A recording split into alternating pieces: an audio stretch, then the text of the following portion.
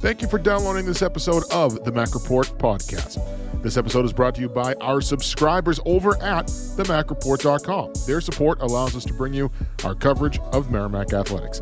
If you are a subscriber, I thank you. And if you're interested in becoming a subscriber and gaining access to all of our coverage, head on over to themacreport.com today and sign up. If you don't want to subscribe but still want to support us, please rate and review our podcast over on Apple Podcast. Once again, thank you to our subscribers for making our coverage possible. And now, on to this week's episode.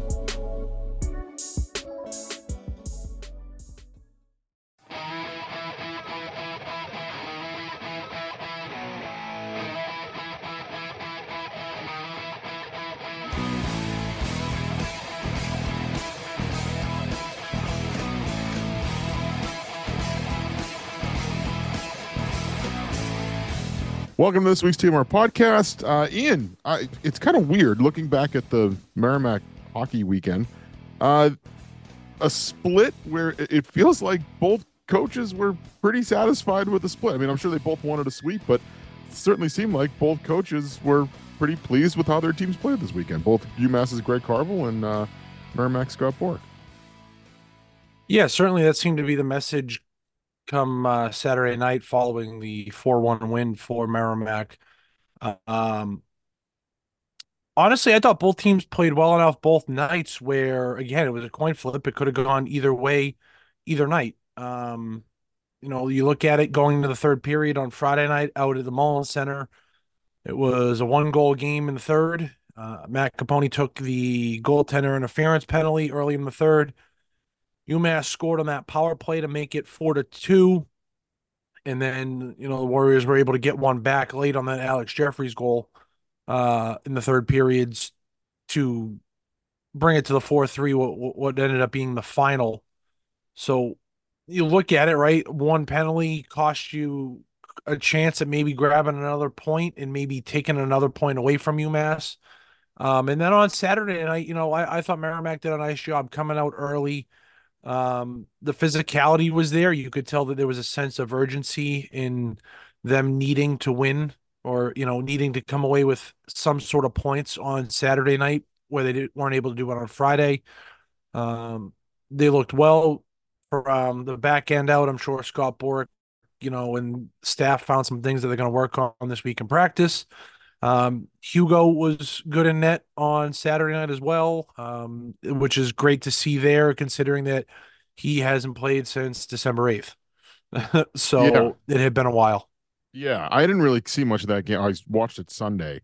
I was traveling Saturday night, and basically anything from Friday night on, I didn't see until Sunday and caught up a little bit on it yesterday. But yeah, I mean, I thought that they looked good in both games. I thought they deserved a better fate on Friday, to be honest with you. And then came out and kind of finished the job on Saturday and did earn some points, which was good to see. And, it's funny, like we talked about it last week, how they could pretty much be a 500 team the rest of the way and probably be on the tournament bubble. Uh, they ended up with a split jumping, I think, from 27 to 25 in the pairwise. So they did creep up a little bit. If they split with BC this weekend, they'll creep up some more because, again, the win over the highly ranked team is going to help you more than the loss against the highly ranked team is going to hurt you. Just going into Friday's game and just looking at Friday's game in a vacuum as if nothing else were to happen. I had it in my pregame post. If they were 27 going into the series, had they won on Friday, they would have gone to 21. And with the loss, they dropped to 28. So like that's kind of the difference in when you're playing teams that are ranked just ahead of you in the pairwise, especially significantly ahead of you in the pairwise, or significantly near the top in the top 15. That's going to be the kind of story every week. It's going to be the story against BC this weekend.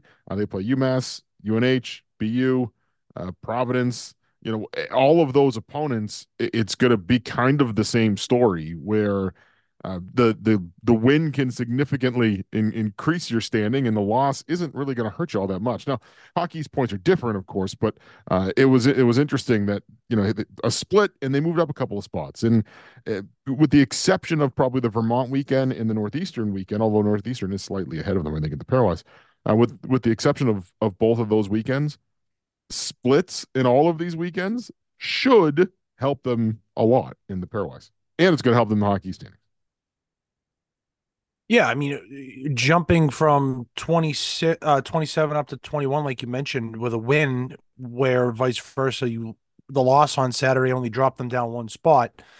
The, those are the kinds of, you know, consequences almost, not consequences, but reward, risk reward type situation that they have here in the second half. If you're able to win some of these games, you're gonna jump up a few spots, and if you happen to fall, well, it's not gonna tank you like a loss earlier in the season at Yale, or you know a disappointing effort at BU or against BU earlier in December. So points are at a crucial point right now, and it's going to be one of those things where you're going to be happy getting any kind of points out of any game you get down the stretch here in the second half. And the task doesn't get any easier this weekend because you get the number two team in the nation in Boston College coming to town on Friday night. So buckle up because this roller coaster is rolling right back through the station and we're going back out.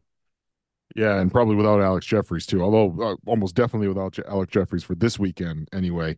Nothing officially official on that front, but it does sound like it's going to be at least a few weeks, maybe a month. Gets hurt on January 13th. So a month would put him back maybe for that Vermont weekend starting the 16th of February, if it is only a month.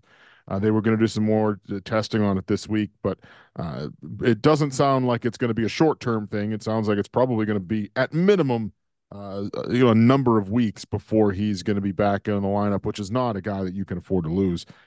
Probably, he'd been playing really well, all year with a couple of stretches here and there where he would go a little quiet. But really, since the second semester started, he had 4 goals in 5 games, was arguably playing his best hockey of the season, with the exception of maybe right at the very beginning when he came back and had 7 points against Maine and UConn.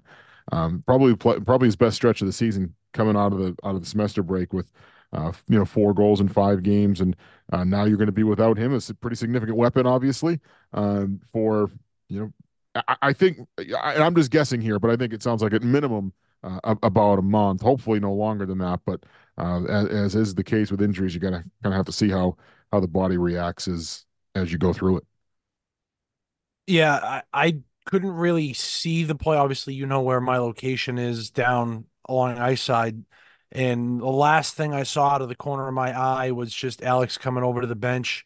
He looked like he was in some discomfort, but I couldn't really differentiate where on the body, the injury might have been at that point in time. And, I like you, I didn't hear anything after the game. And up until right now, I really didn't know what any kind of time frame would be for him. So it is going to be tough. That's definitely not a guy that you want to lose at this point in the year when really you're looking for as many goal scorers as you can get in your lineup each and every night. I mean, I look at the 2 goals he scored over the weekend, just absolutely picking corners on a very good goaltender, Michael Harabel, on both Friday night and Saturday night. Um, the Saturday night one had me confused because there was a lot of celebration going on the ice, and I got a headset on. I got people telling me, okay, well, is that a goal? And I'm like, I have no idea. I couldn't see. It was on the opposite end of the ice. I have the entire bench leaning forward up over the boards, trying to look and see what's going on too. And I guess when I looked back and I saw it on the replay, it was clearly it went into the back of the net and it got rifled right back out after hitting the water bottle. Yeah, it's going to be interesting because it was tough. Again, I was watching video, so they didn't have a real clean look at it. It looked like it was just the guy finishing his check, right after the release of the puck. So I don't know that it was necessarily, I don't think it was. I think it was a clean hit. I think it was just the guy finishing his check. Um, he skated off under his own power. So just kind of reading the situation, it was something in the upper body. And now I think you end up having to rely a lot more on guys like Matt Capone and Mark Hillier and Ben Brar and Ty Deneau, who's emerged a little bit. And you're going to need a little bit more out of Philip Forsmark. And some of those guys, by the way, are also banged up. We know Mac Welsher left the Holy Cross game. He played this past weekend, but, I'm sure he's not 100%. The Michael guy Chase Satara is just Stevenson, who's back from been an yep, injury. Exactly. yeah, I Chase mean, Stevenson's been in and out of the lineup at different points this year. they got a lot of You guys know, banged up. yeah, and in talking to people after the game, it was kind of brought up, and it's like there are different points in the year where you might run into the injury bug, but for some reason or another. it just feels like the injury bug will not go away with this team. Been all year. It's from the And very that's from week unfortunate. one. From week one, and we've said it time and time again. They've never had the team they envisioned they were going to have in August. That team has never been on the ice because at this point, I mean, we're approaching February now. Uh, I have not received anything definitive on this, but I think at this point, it probably makes sense that Mike Brown's out for the year. I think you kind of get to a point where even if he does get healthy, at what point is redshirting more beneficial, right? Yeah. You play any games at the end of the year, you lose the opportunity to redshirt. So you start to play with some stuff like that, and yeah, whether it's Stevenson, Jeffries is now the second time he's been hurt this year. Uh, they've missed guy Welsher's missed some time. He's been out. Satara missed some time. He's been out. Uh, I'd you know, like to know the man games missed for this team. yeah, If there was a running tally on that, that might be something I look into and try and figure out just exactly how many games in total that they've missed from guys being out of the lineup throughout the entire season so yeah, far. and key guys too. That's kind of the thing. It's not just hasn't just been one or two. It's been almost everybody in their top six. Yeah. From a forward Well, standpoint, like it's kind of you incredible. you mentioned it. You mentioned it, right? And it's a great weekend for a guy in Mark Hillier who contributed 1-1 on Saturday night. He played really well for the Warriors, the Newfoundland native. I liked what I saw out of him, and when you talk about teams that want to make postseason runs, you're going to need guys to step up and fill holes, and he's going to have to be one of them. And if he can contribute, it doesn't have to be 2 points every night. If you can get a point out of him each night for 2 points on a weekend, that's a pretty solid start, and a good jumping off point. Yeah, and the thing is they're going to need more goals. Jeffries led them in goals with 12 by a lot. The next closest guy is Deneau, who has 8. They're going to need some of those guys to step up and start scoring goals. Matt Capone's got 23 points, 6 goals. He's going to have to score more goals. With Jeffries out of the lineup, he's going to have to score more goals. Hillier, the same thing, 14 points, 4 goals. Brar, 13 points, 3 goals. Forsmark, 11 points, 2 goals. Those are the guys that I think they're going to lean on and going to need more goals out of. And look, it doesn't matter who it comes from, right? Like we know that, but I think it's going to have to come from those guys because those are the guys that are going to have the opportunities. Ty know, same thing. Those are the guys that are going to have those opportunities on the power play. They're going to be playing 20 minutes a night, if not more. Jeffries was probably averaging 22 to 24. I mean, that he was logging the most ice of any of their forwards. So it's a big hole to plug. I think that they're more capable this year to do it than maybe any other year, this year and last year, to absorb a loss like that. We didn't Scott Borek's first 3 years. If they were to lose their best player like this, the season's over. There wasn't enough horses there to continue to score goals. I think they still. I mean, look, they've got talented guys here. Like Capone has scored plenty of goals in his career. Brar has. Deneau's emerging. They're going to need these guys to step up though, and I think they're at least able to sustain it. I'm not saying it's going to be easy. It's not. You don't want to lose a guy that's got basically almost a goal per game this year, but at least they've got the ability, I think, to absorb it better now and really over the last 2 years than at any other point. Maybe in going back to 10 years ago to be able to lose a guy like that and absorb it and be okay. There's a chance there's a chance that they could be fine. They just need some guys to step up. Yeah, and you're gonna get guys like Stevenson, who we've already talked about. He's been in and out of the lineup a couple times this year. He's a guy that's been around. He's an older guy. He's got the experience. He knows what the grind is like in the back half of Hockey East and what it takes. And a lot of the guys that are on this roster were here last year too, so they also likewise know. I mean, you're looking at guys in Zach Bookman and obviously your leadership group and Ben Brar and others along the way. It's going to be tough, but you want to win championships, you want to compete in Hockey East, you're going to have to find other ways to win hockey games, and sometimes you're going to have to win hockey games 2-1 or 1-0. It's just, are you going to be able to defend as well for 60 minutes against some of the different teams that are going to be coming up on the schedule down the stretch. Power play kind of took a step back this weekend. Just 1 for 6 over the weekend. The one goal coming on Friday night. But the penalty kill was good again. They were 1 or 5 out of 6 on the weekend. Um, Gave up 10 shots in total on the UMass power play opportunities on Friday night, and just allowed the one goal, and it was the third period goal, which ended up being the eventual game winner.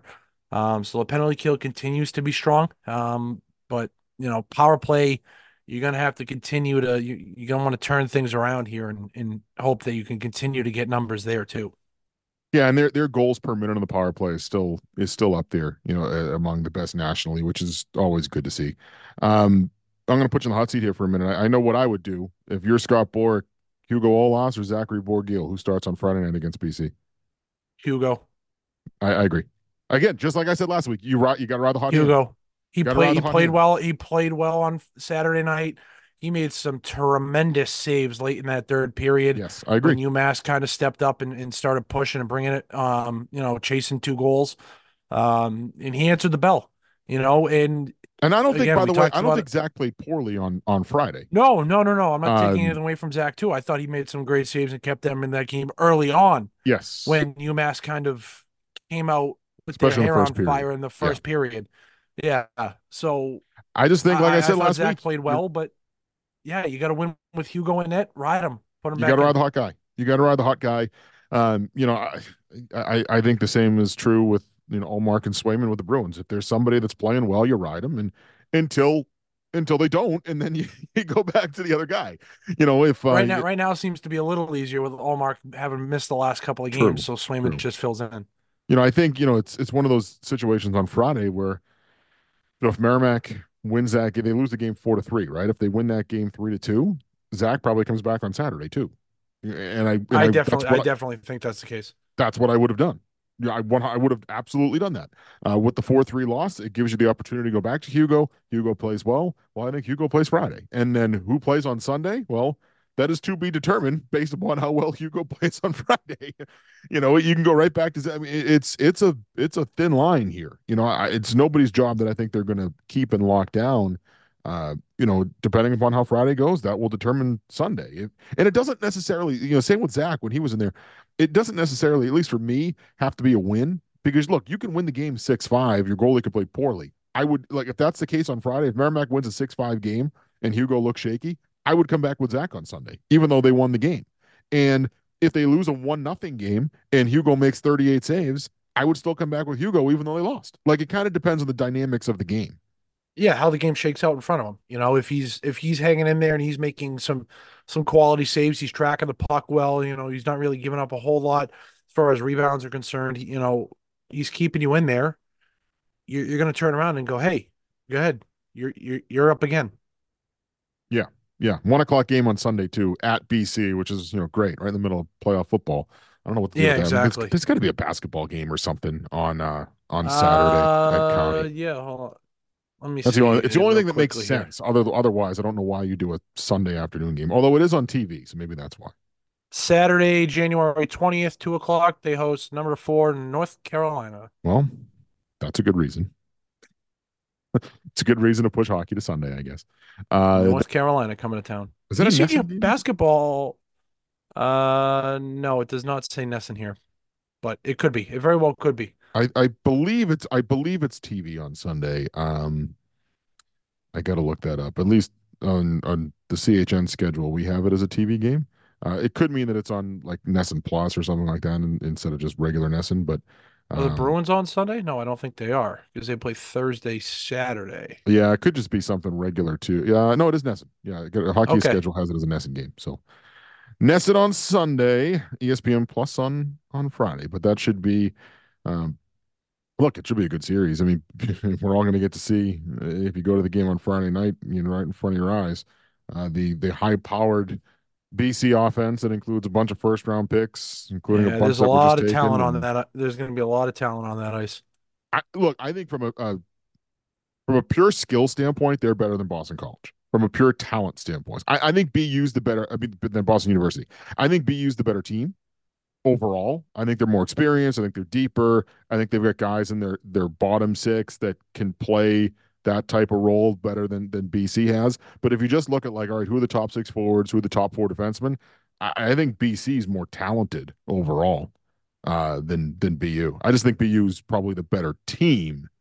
They're 1 and 2 in the country right now. I mean, like it's like you're splitting We're hairs, splitting hairs. Yeah. but still, a lot of first round picks going to be in the building. A lot of top five picks going to be in the building on Friday Yeah. night for sure. Including one that just worked his way out of Philly. Kind of. That situation is weird. Like people are piling on that kid. Cutter Gauthier basically refused to sign with So the Flyers, but he just used his leverage.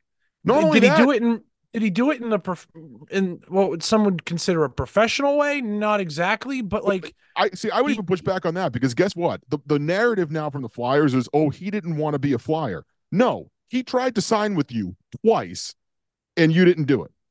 He yeah, told you to go that is pound sand. fair. He wanted to And sign. especially true too for like a Flyers organization that is in such well, they're having a little bit of a better year than some people thought they would coming into the season, but still, like the Flyers are still in a rebuilding type phase And from what I was as a told, franchise. the issue was if they were to sign him, the bonus overages in the contract would have pushed him over the cap. That's not his problem.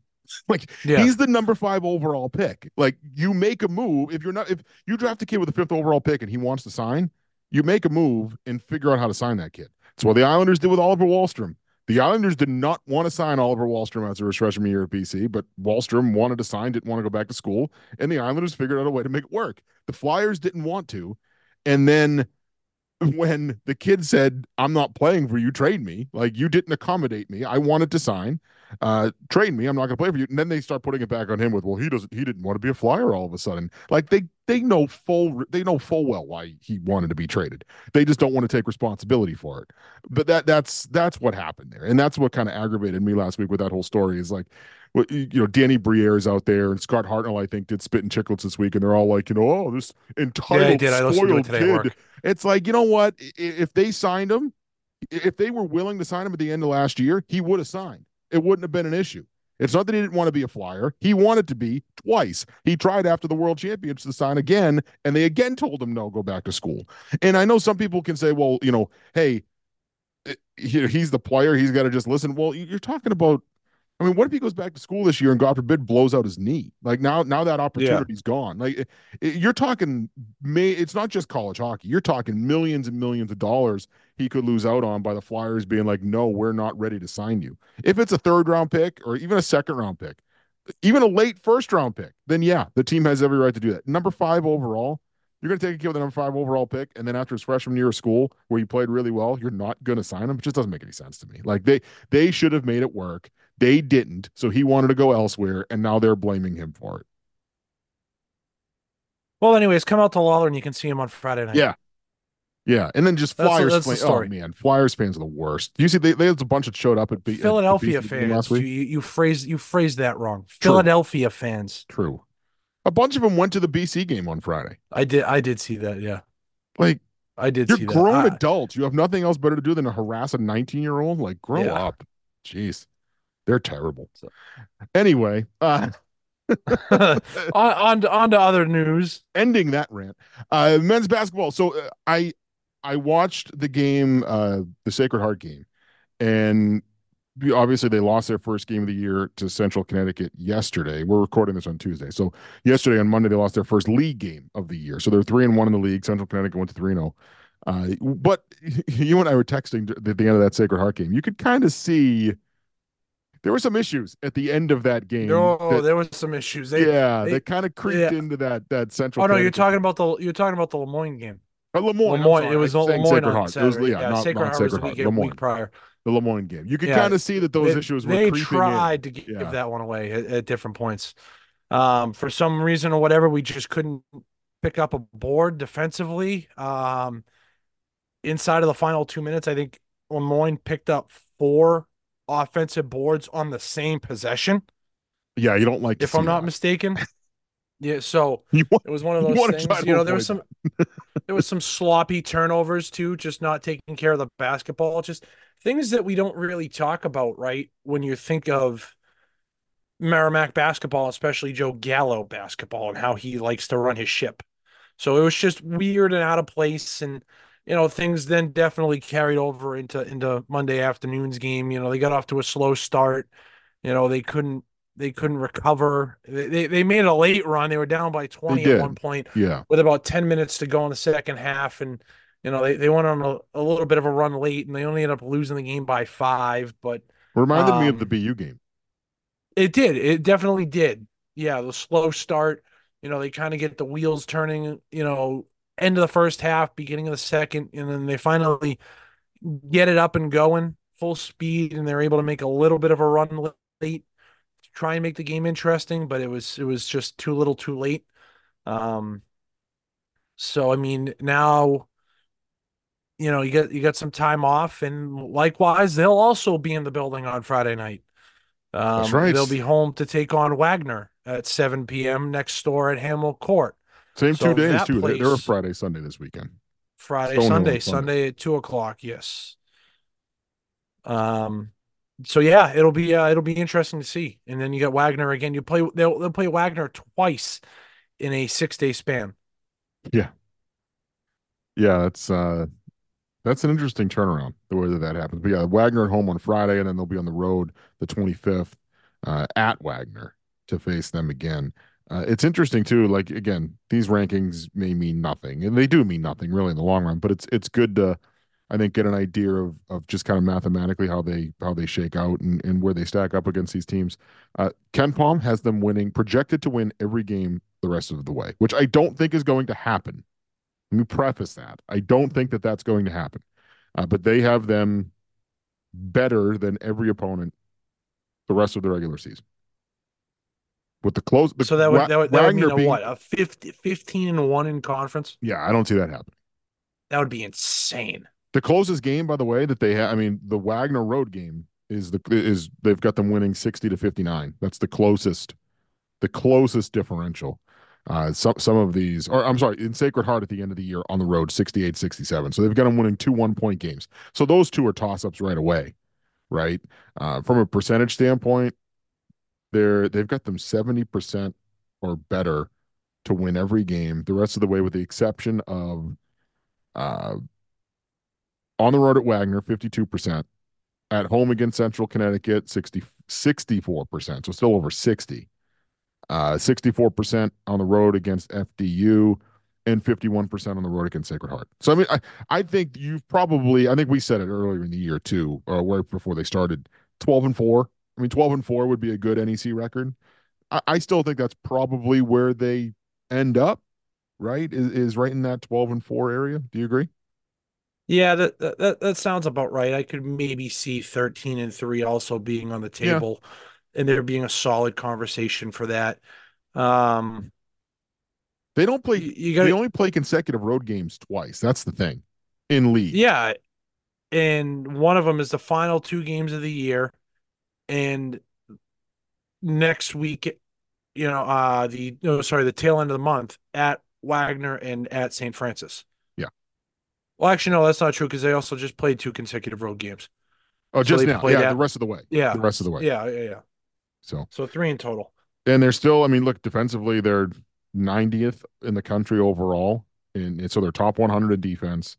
They're 11th in the nation in turnover percentage, ninth in steal percentage defensively, uh, 29th in the country against 2 point defense, defending the 2 point And, shot. and now, just to remind folks, this is across the entire Yes, division. What, like we're talking, this is like you're getting Kansas, and you're getting 364 teams, I Texas, and think. you're getting UCLA, and name the big schools they're playing in there, and they're grouped into this. Yeah, yeah. It's like out of all, I think it's 300. Is it 364? There's 63, something like that. But 363 is a nice number. there you go. So it's out of all 300 something teams, almost 400 teams. That's where they're top 100. That's why top 100 is significant. They're top 100 in quite a few categories defensively. Overall defense, they're their field goal percentage against is 51st in the country. So there's definitely some areas of struggle. Offensive rebounds against. So the amount of offensive rebounds they allow, 355th in the country, which you just talked about, the 4-on-1 possession there on Saturday. So that's been some areas of struggle, and the offense is what the offense is. I think with offensively, at least when I like to do it is where do they rank in the conference offensively? Defensively in conference, they're pretty much first in almost every single defensive category, first or second in almost all of them. Offensive rebound against is being one of the ones that they're not, but they're really first or second in almost everything. Offensively, again, from a national perspective, they're going to be near the bottom. But in league, second in field goal percentage, second in free throw percentage, fifth overall in offense. If you've got the fifth overall offense and the number one overall defense in the league, you're going to do pretty well. Yeah, I don't know what they were Yeah. last year, but I'm actually I can look up what they were last year. They were right on the money from where they were last year. They were fifth overall in offense, number one overall in defense, and that's exactly where they are right now. So I think last year worked out pretty well, don't you? Aside I do. from the fourth and final year of ineligibility.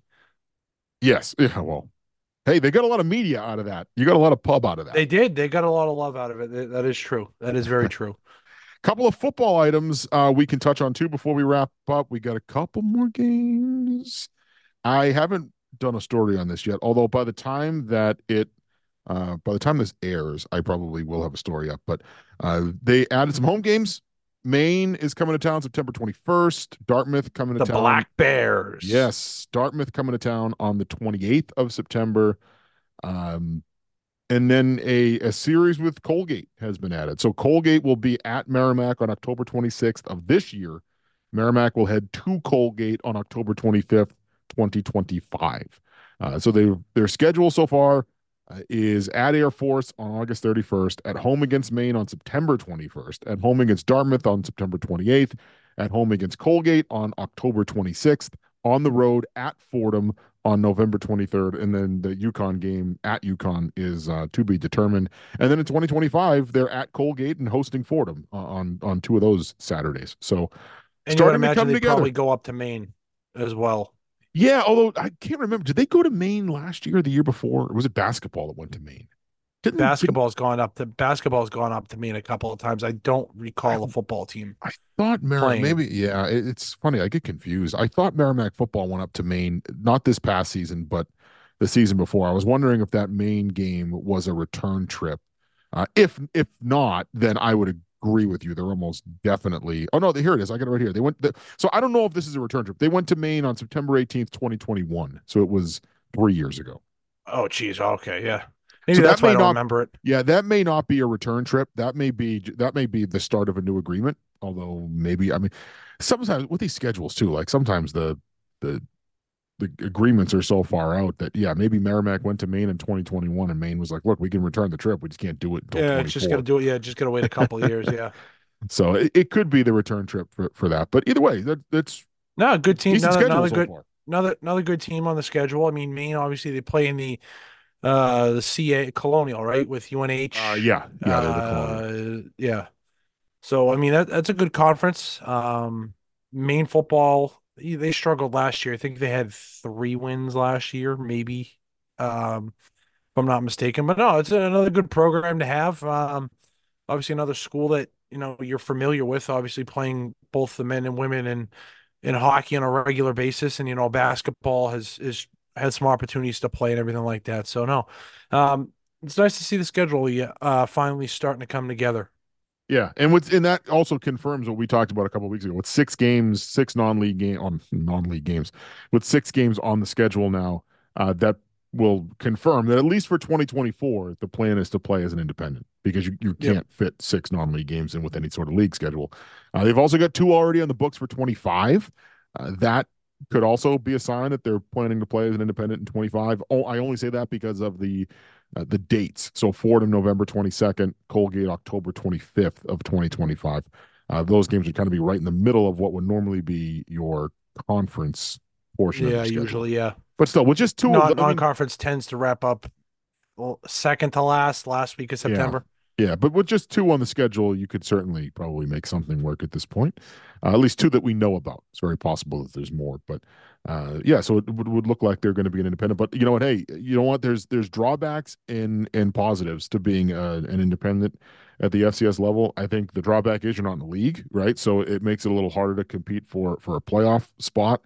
One of the positives, though, is you get to play some different teams, and the schedule they put together so far for 2024 is pretty good, especially visiting a couple of FBS schools and getting some different teams to come onto your campus, and Maine being probably the biggest of those names. Yeah.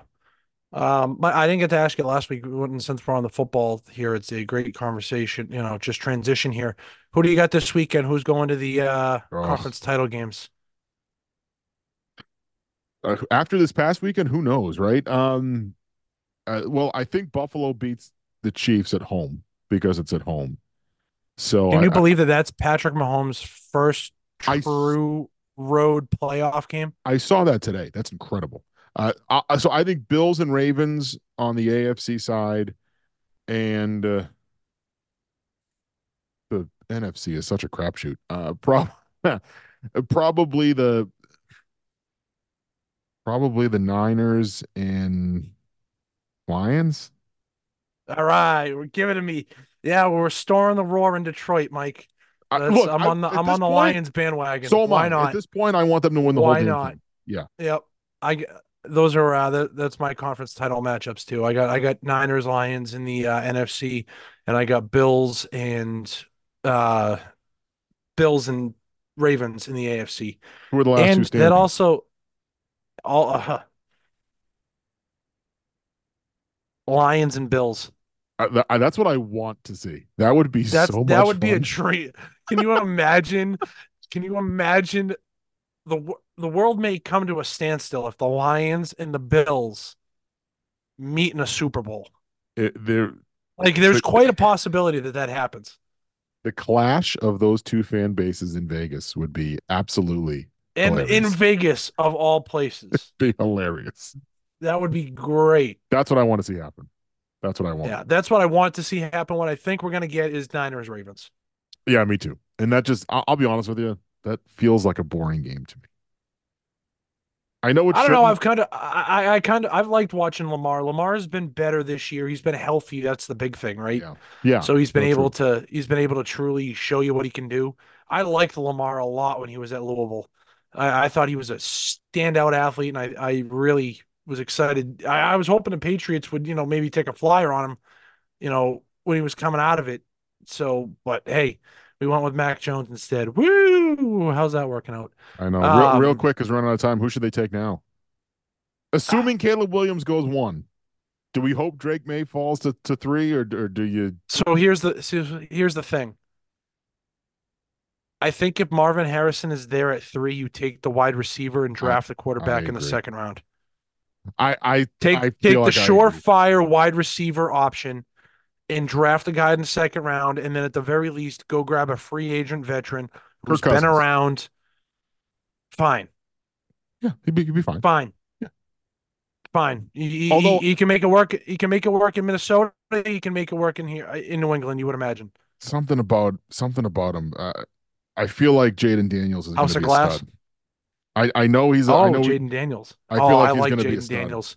I feel like he's going to be a I stud. like Jaden Daniels a lot in week 0 when my Seminoles were rolling over him. There you go. Where else can people find you? And I know they'll hear you on Uh, Friday. they'll hear me on Friday. Also hear me Saturday afternoon. You can find me on TikTok at PA Guy Bo. Got a little bit of new content coming out this week. Filmed a different part of the game that I haven't posted about on there, so check that out. And on Twitter at Ian Bo as well. All right. We'll take a quick break. We'll be back with Scott Bork in just a second. Sage, what about this stick? I like the orange in it. No, Mom, what is this? This stick is so dusty, there's no more Genos left in it. I can take it from here, Mom. What kind of twig are we looking for here, bud? Just a stick so I could toss sauce Chef Boyardee style. Something more apples versus buckets. Yeah, as long as I could still snipe Bar South and Selly. All right, I got the perfect twig for you. It's going to be this stick here, mid-flex point stick, completely accurate for bar down every time. This is awesome, I love it. TSR Hockey. We speak your language. All right, here with the head coach of the Merrimack hockey team, Scott Borek. Coach, getting ready for BC this weekend. We'll talk about them in a couple of minutes. But first, I was away over the weekend. So we spoke briefly on Friday night after the Friday game. But kind of looking back overall, what were your thoughts on the UMass weekend now that you're a couple days removed from it? Yeah, I was really pleased with the way we played. Very hard opponent, very heavy opponent, a team that really makes you make a commitment physically. It's the only way you can be successful against them, and we were able to do that and played well. And it was two very even games, But I thought it was a nice step for our team to play in 6 periods that way. Certainly to play at the level that was solid and maybe beyond solid at times. Created a lot of offensive opportunities. Didn't give up too many, and our goaltending in both nights was elite. And so. I was really disappointed not to get the points on Friday because I thought we played well to get those. Gave up a couple of bad goals, not by our goalie, but by our defensive zone play. And then on Saturday, I thought, again, we got really good goaltending, but, we were much solider on the defensive side of the puck, throughout the 200 feet. Obviously, you made the decision to go back to Hugo on Saturday. What did you think of both Zach and Hugo over the weekend? Obviously, it's early, but any thoughts on what you might do this weekend at that position with BC coming up? Well, I think that, both of them deserve to play tomorrow night. I mean, truth be told, Zach has been really good in all 4 games in the second half. Has won 3. Put himself in a position, put his team in a position to win one the other night. We didn't get it done. And I thought Hugo was excellent on Saturday. And, ironically, I was more nervous about that than I was about Boers just because Hugo hadn't played. And then he came out and played one of his best games he's played since he's been here, really dialed in. I was really happy for him because, it wasn't his fault he was out. It was, he got sick. But I was happy that he was able to get a bounce-back W because, he's played well and not gotten rewarded some this year, and that was good to have him get that.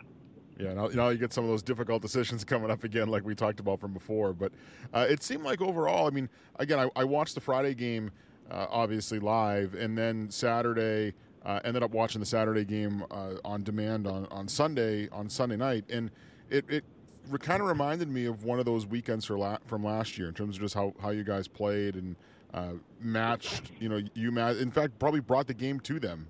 For big chunks of that weekend, if not most of the weekend.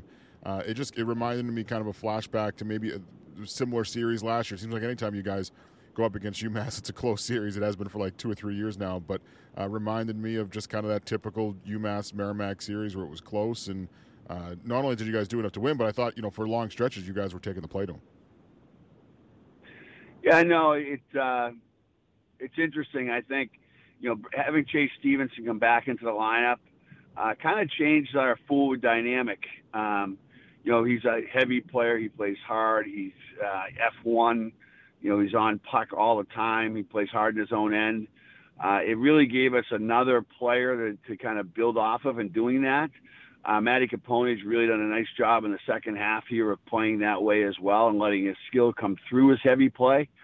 And then the growth of some of our other players is in the middle of the rink, and Mark Hillier and Ethan Bono has been really important to that. So I think that if we can continue to have our 4 guys down the middle play that way, we'll have a good second half here. I think we just got to continue to get better and build off of that. Obviously, Alex Jeffries went down in that Saturday game, didn't come back in the third period. What does it look like, for his status, maybe moving forward, even beyond this weekend? I don't think we'll see Alex for a while. He it was unfortunate. It was a clean hit. It was really something that's probably happened to him and other guys several times. It was just the angle he went into the boards and, came out with it. It was an upper body injury that will, keep him out now probably for the next 2 weekends for sure. And I think maybe a little bit longer. But the good news is at the end of the game, the doc thought he had a broken clavicle, which would have ended his season.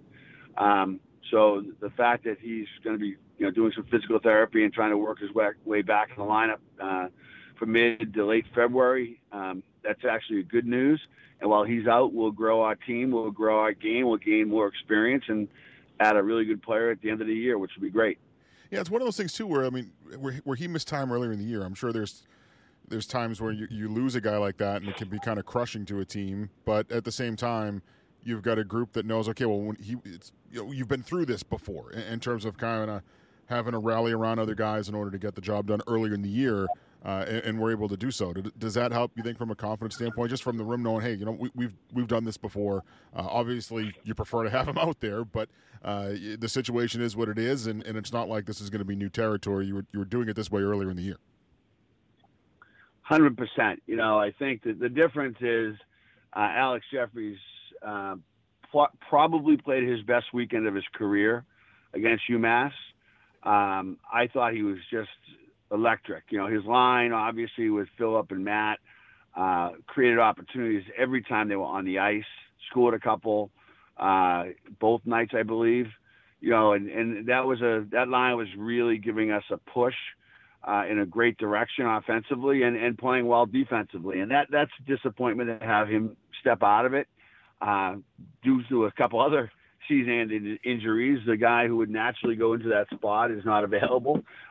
So we'll have someone else give it a role. And hey, Matt's the great thing is, Matt Capone's become a driver.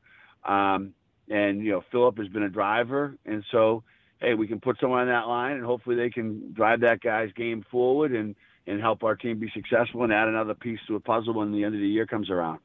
He's obviously a big part of the power play too, which has played well in the second half. In terms of changes there, I mean, is it just going to be switching out one guy into that spot where Jeffries usually is on the power play, or is this an opportunity to maybe shuffle some things around and look at some different options there? We'll look at some different options for sure. Alex can really hit a puck, and it's important that someone in that one-time area can really hit a puck, and that's important. So we got to put players there who can do that. And if we don't have players who can do exactly that, guys will bring a different skill set to the power play, which will change how we attack. But that's okay too. That just grows your game and your team's availability and opportunity to play in the power play. So, hey, we're disappointed, but I think it's going to help our game in other ways that we're going to have to be better at. I took a watch at the BC Providence games from last night, and the Friday game, it felt like you saw what BC can do with some of the talent they have. They scored a bunch there in the second period, opened up a big lead, and kind of didn't look back. Even though I thought Providence played okay in that game, it was just you kind of saw what BC's skill level can do when it takes over. And then Saturday's game, it felt like Providence was a little heavier against them and kind of played Providence style hockey, and it's a 4-3 Providence win at Schneider. So when you look at the video, what do you see from BC? Is it going to try to accentuate some of the things that Providence was able to do in that Saturday game against them? I mean, it's easier said than done, of course, but is that how you try to neutralize some of that freewheeling skill that BC has? Yeah, I think that the hardest thing right now against BC is that if you allow it to be a transition game, you're going to be chasing the game the whole night. And I thought that Providence, while they played pretty well on Friday, they didn't play 6-1 bad on Friday or 7-1 bad. They did feed the transition, and that's where the game got opened up on them. And BC's good enough right now that they can dictate that. The question is, do you make enough bodies, make them go through enough bodies to play that way?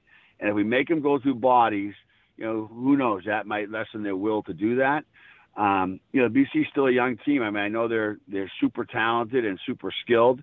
The second night coming back after a 7-1, it's hard as a coach to tell your team that just beat a team 7-1 that, hey, they're going to be really good tonight and be ready to, really compete that way.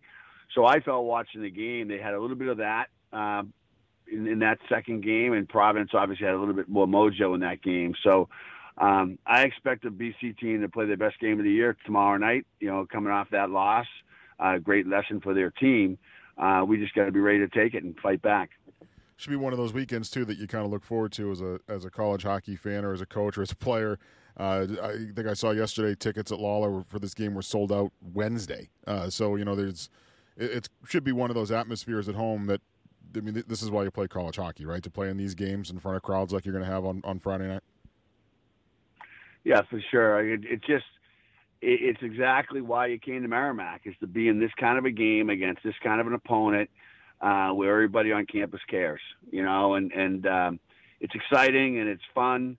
Now we just have to deliver, but certainly having our fan base and our students back will create a really nice atmosphere inside the building, and I'm excited for that, because I think that's something we got used to last year in the second half, and this year it's been good, and we had really good crowd against UMass while the students weren't there, but it hasn't been the same passion that we had a year ago, and that's because our season's not where it was a year ago. So now this gives us an opportunity, hopefully, to not only use that to our benefit, but also to bring those people back by playing a great game in front of them. I know some of these guys, just last thing for me, a couple of these guys you can't talk about, but just in general, Merrimack had, I think, 5 guys on the midterm rankings for Central Scouting for the NHL draft this coming June.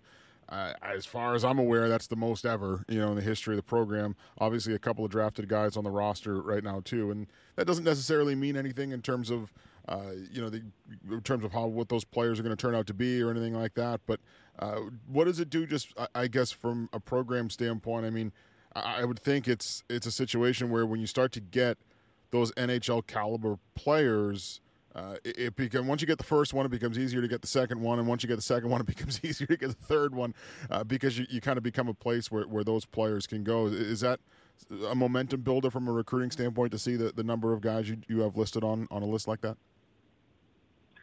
For us, it certainly is. I think that it's important it's important to the kids, obviously, and when the kids are feeding other kids, that makes recruiting a lot easier, and I said to a couple of guys on our team my first year when they committed to us, I said, if you commit to us, you'll start making an impact on our team the minute you commit, because other players will say, okay, hey, if he's going there, maybe there's something there. And we were able to build on that first year. We got some really good players in the program and continued that the second year. And, that was without these midterm ranking type things, but still it was players that were well known in their areas and had a lot of success. And they brought that here, and each of them had probably brought another player with them. And now to have these 5 guys recognized, I think in the preliminary list had 6 guys recognized, but now having 5, that's good. That will bring other players. That justifies a kid saying yes to Merrimack over some other opportunity, and that just that's an accomplishment for Dan and Jimmy Mullen and Josh, frankly. And I'm glad that we're in that position. I hope we can continue to grow that. All right, Coach Lay, thanks for the time as always, and best of luck this weekend. I really appreciate it, Mike. We'll see you tomorrow, and have a great night. Thanks again to Merrimack head coach Scott Borek for taking the time as always, and for Ian Bouchane for joining us at the beginning of the show, talking all things Merrimack hockey, basketball, and football. Again, Merrimack BC this weekend. Friday's game sold out from what I understand, so you may not be able to get in the building on Friday unless you already have those tickets, but Merrimack will be at BC on Sunday down at County Forum. That is a Sunday game, Sunday at 1 p.m. Not a Friday-Saturday series, as Ian and I discussed, because BC basketball plays at home against North Carolina on Saturday. So Merrimack BC hockey is a Friday-Sunday series. Merrimack men's basketball, they're on at home this weekend. If you can't get into the hockey game, you might be able to get into the basketball game over at Himmel Court. They play Wagner at 7 o'clock on Friday night, and then they'll be home on Sunday against Stonehill. So both teams playing Friday, Sunday this weekend. A big set of games, a big series for men's hockey, and a big series of games against Wagner and Stonehill for men's basketball coming up at home, trying to rebound from that first NEC loss of the year to Central Connecticut on Monday. So thanks, everybody, for downloading the show and for being a subscriber over at the Mac Report. Make sure to check out all of our coverage over at themacreport.com, and we will talk to you next week here on the TMR Podcast.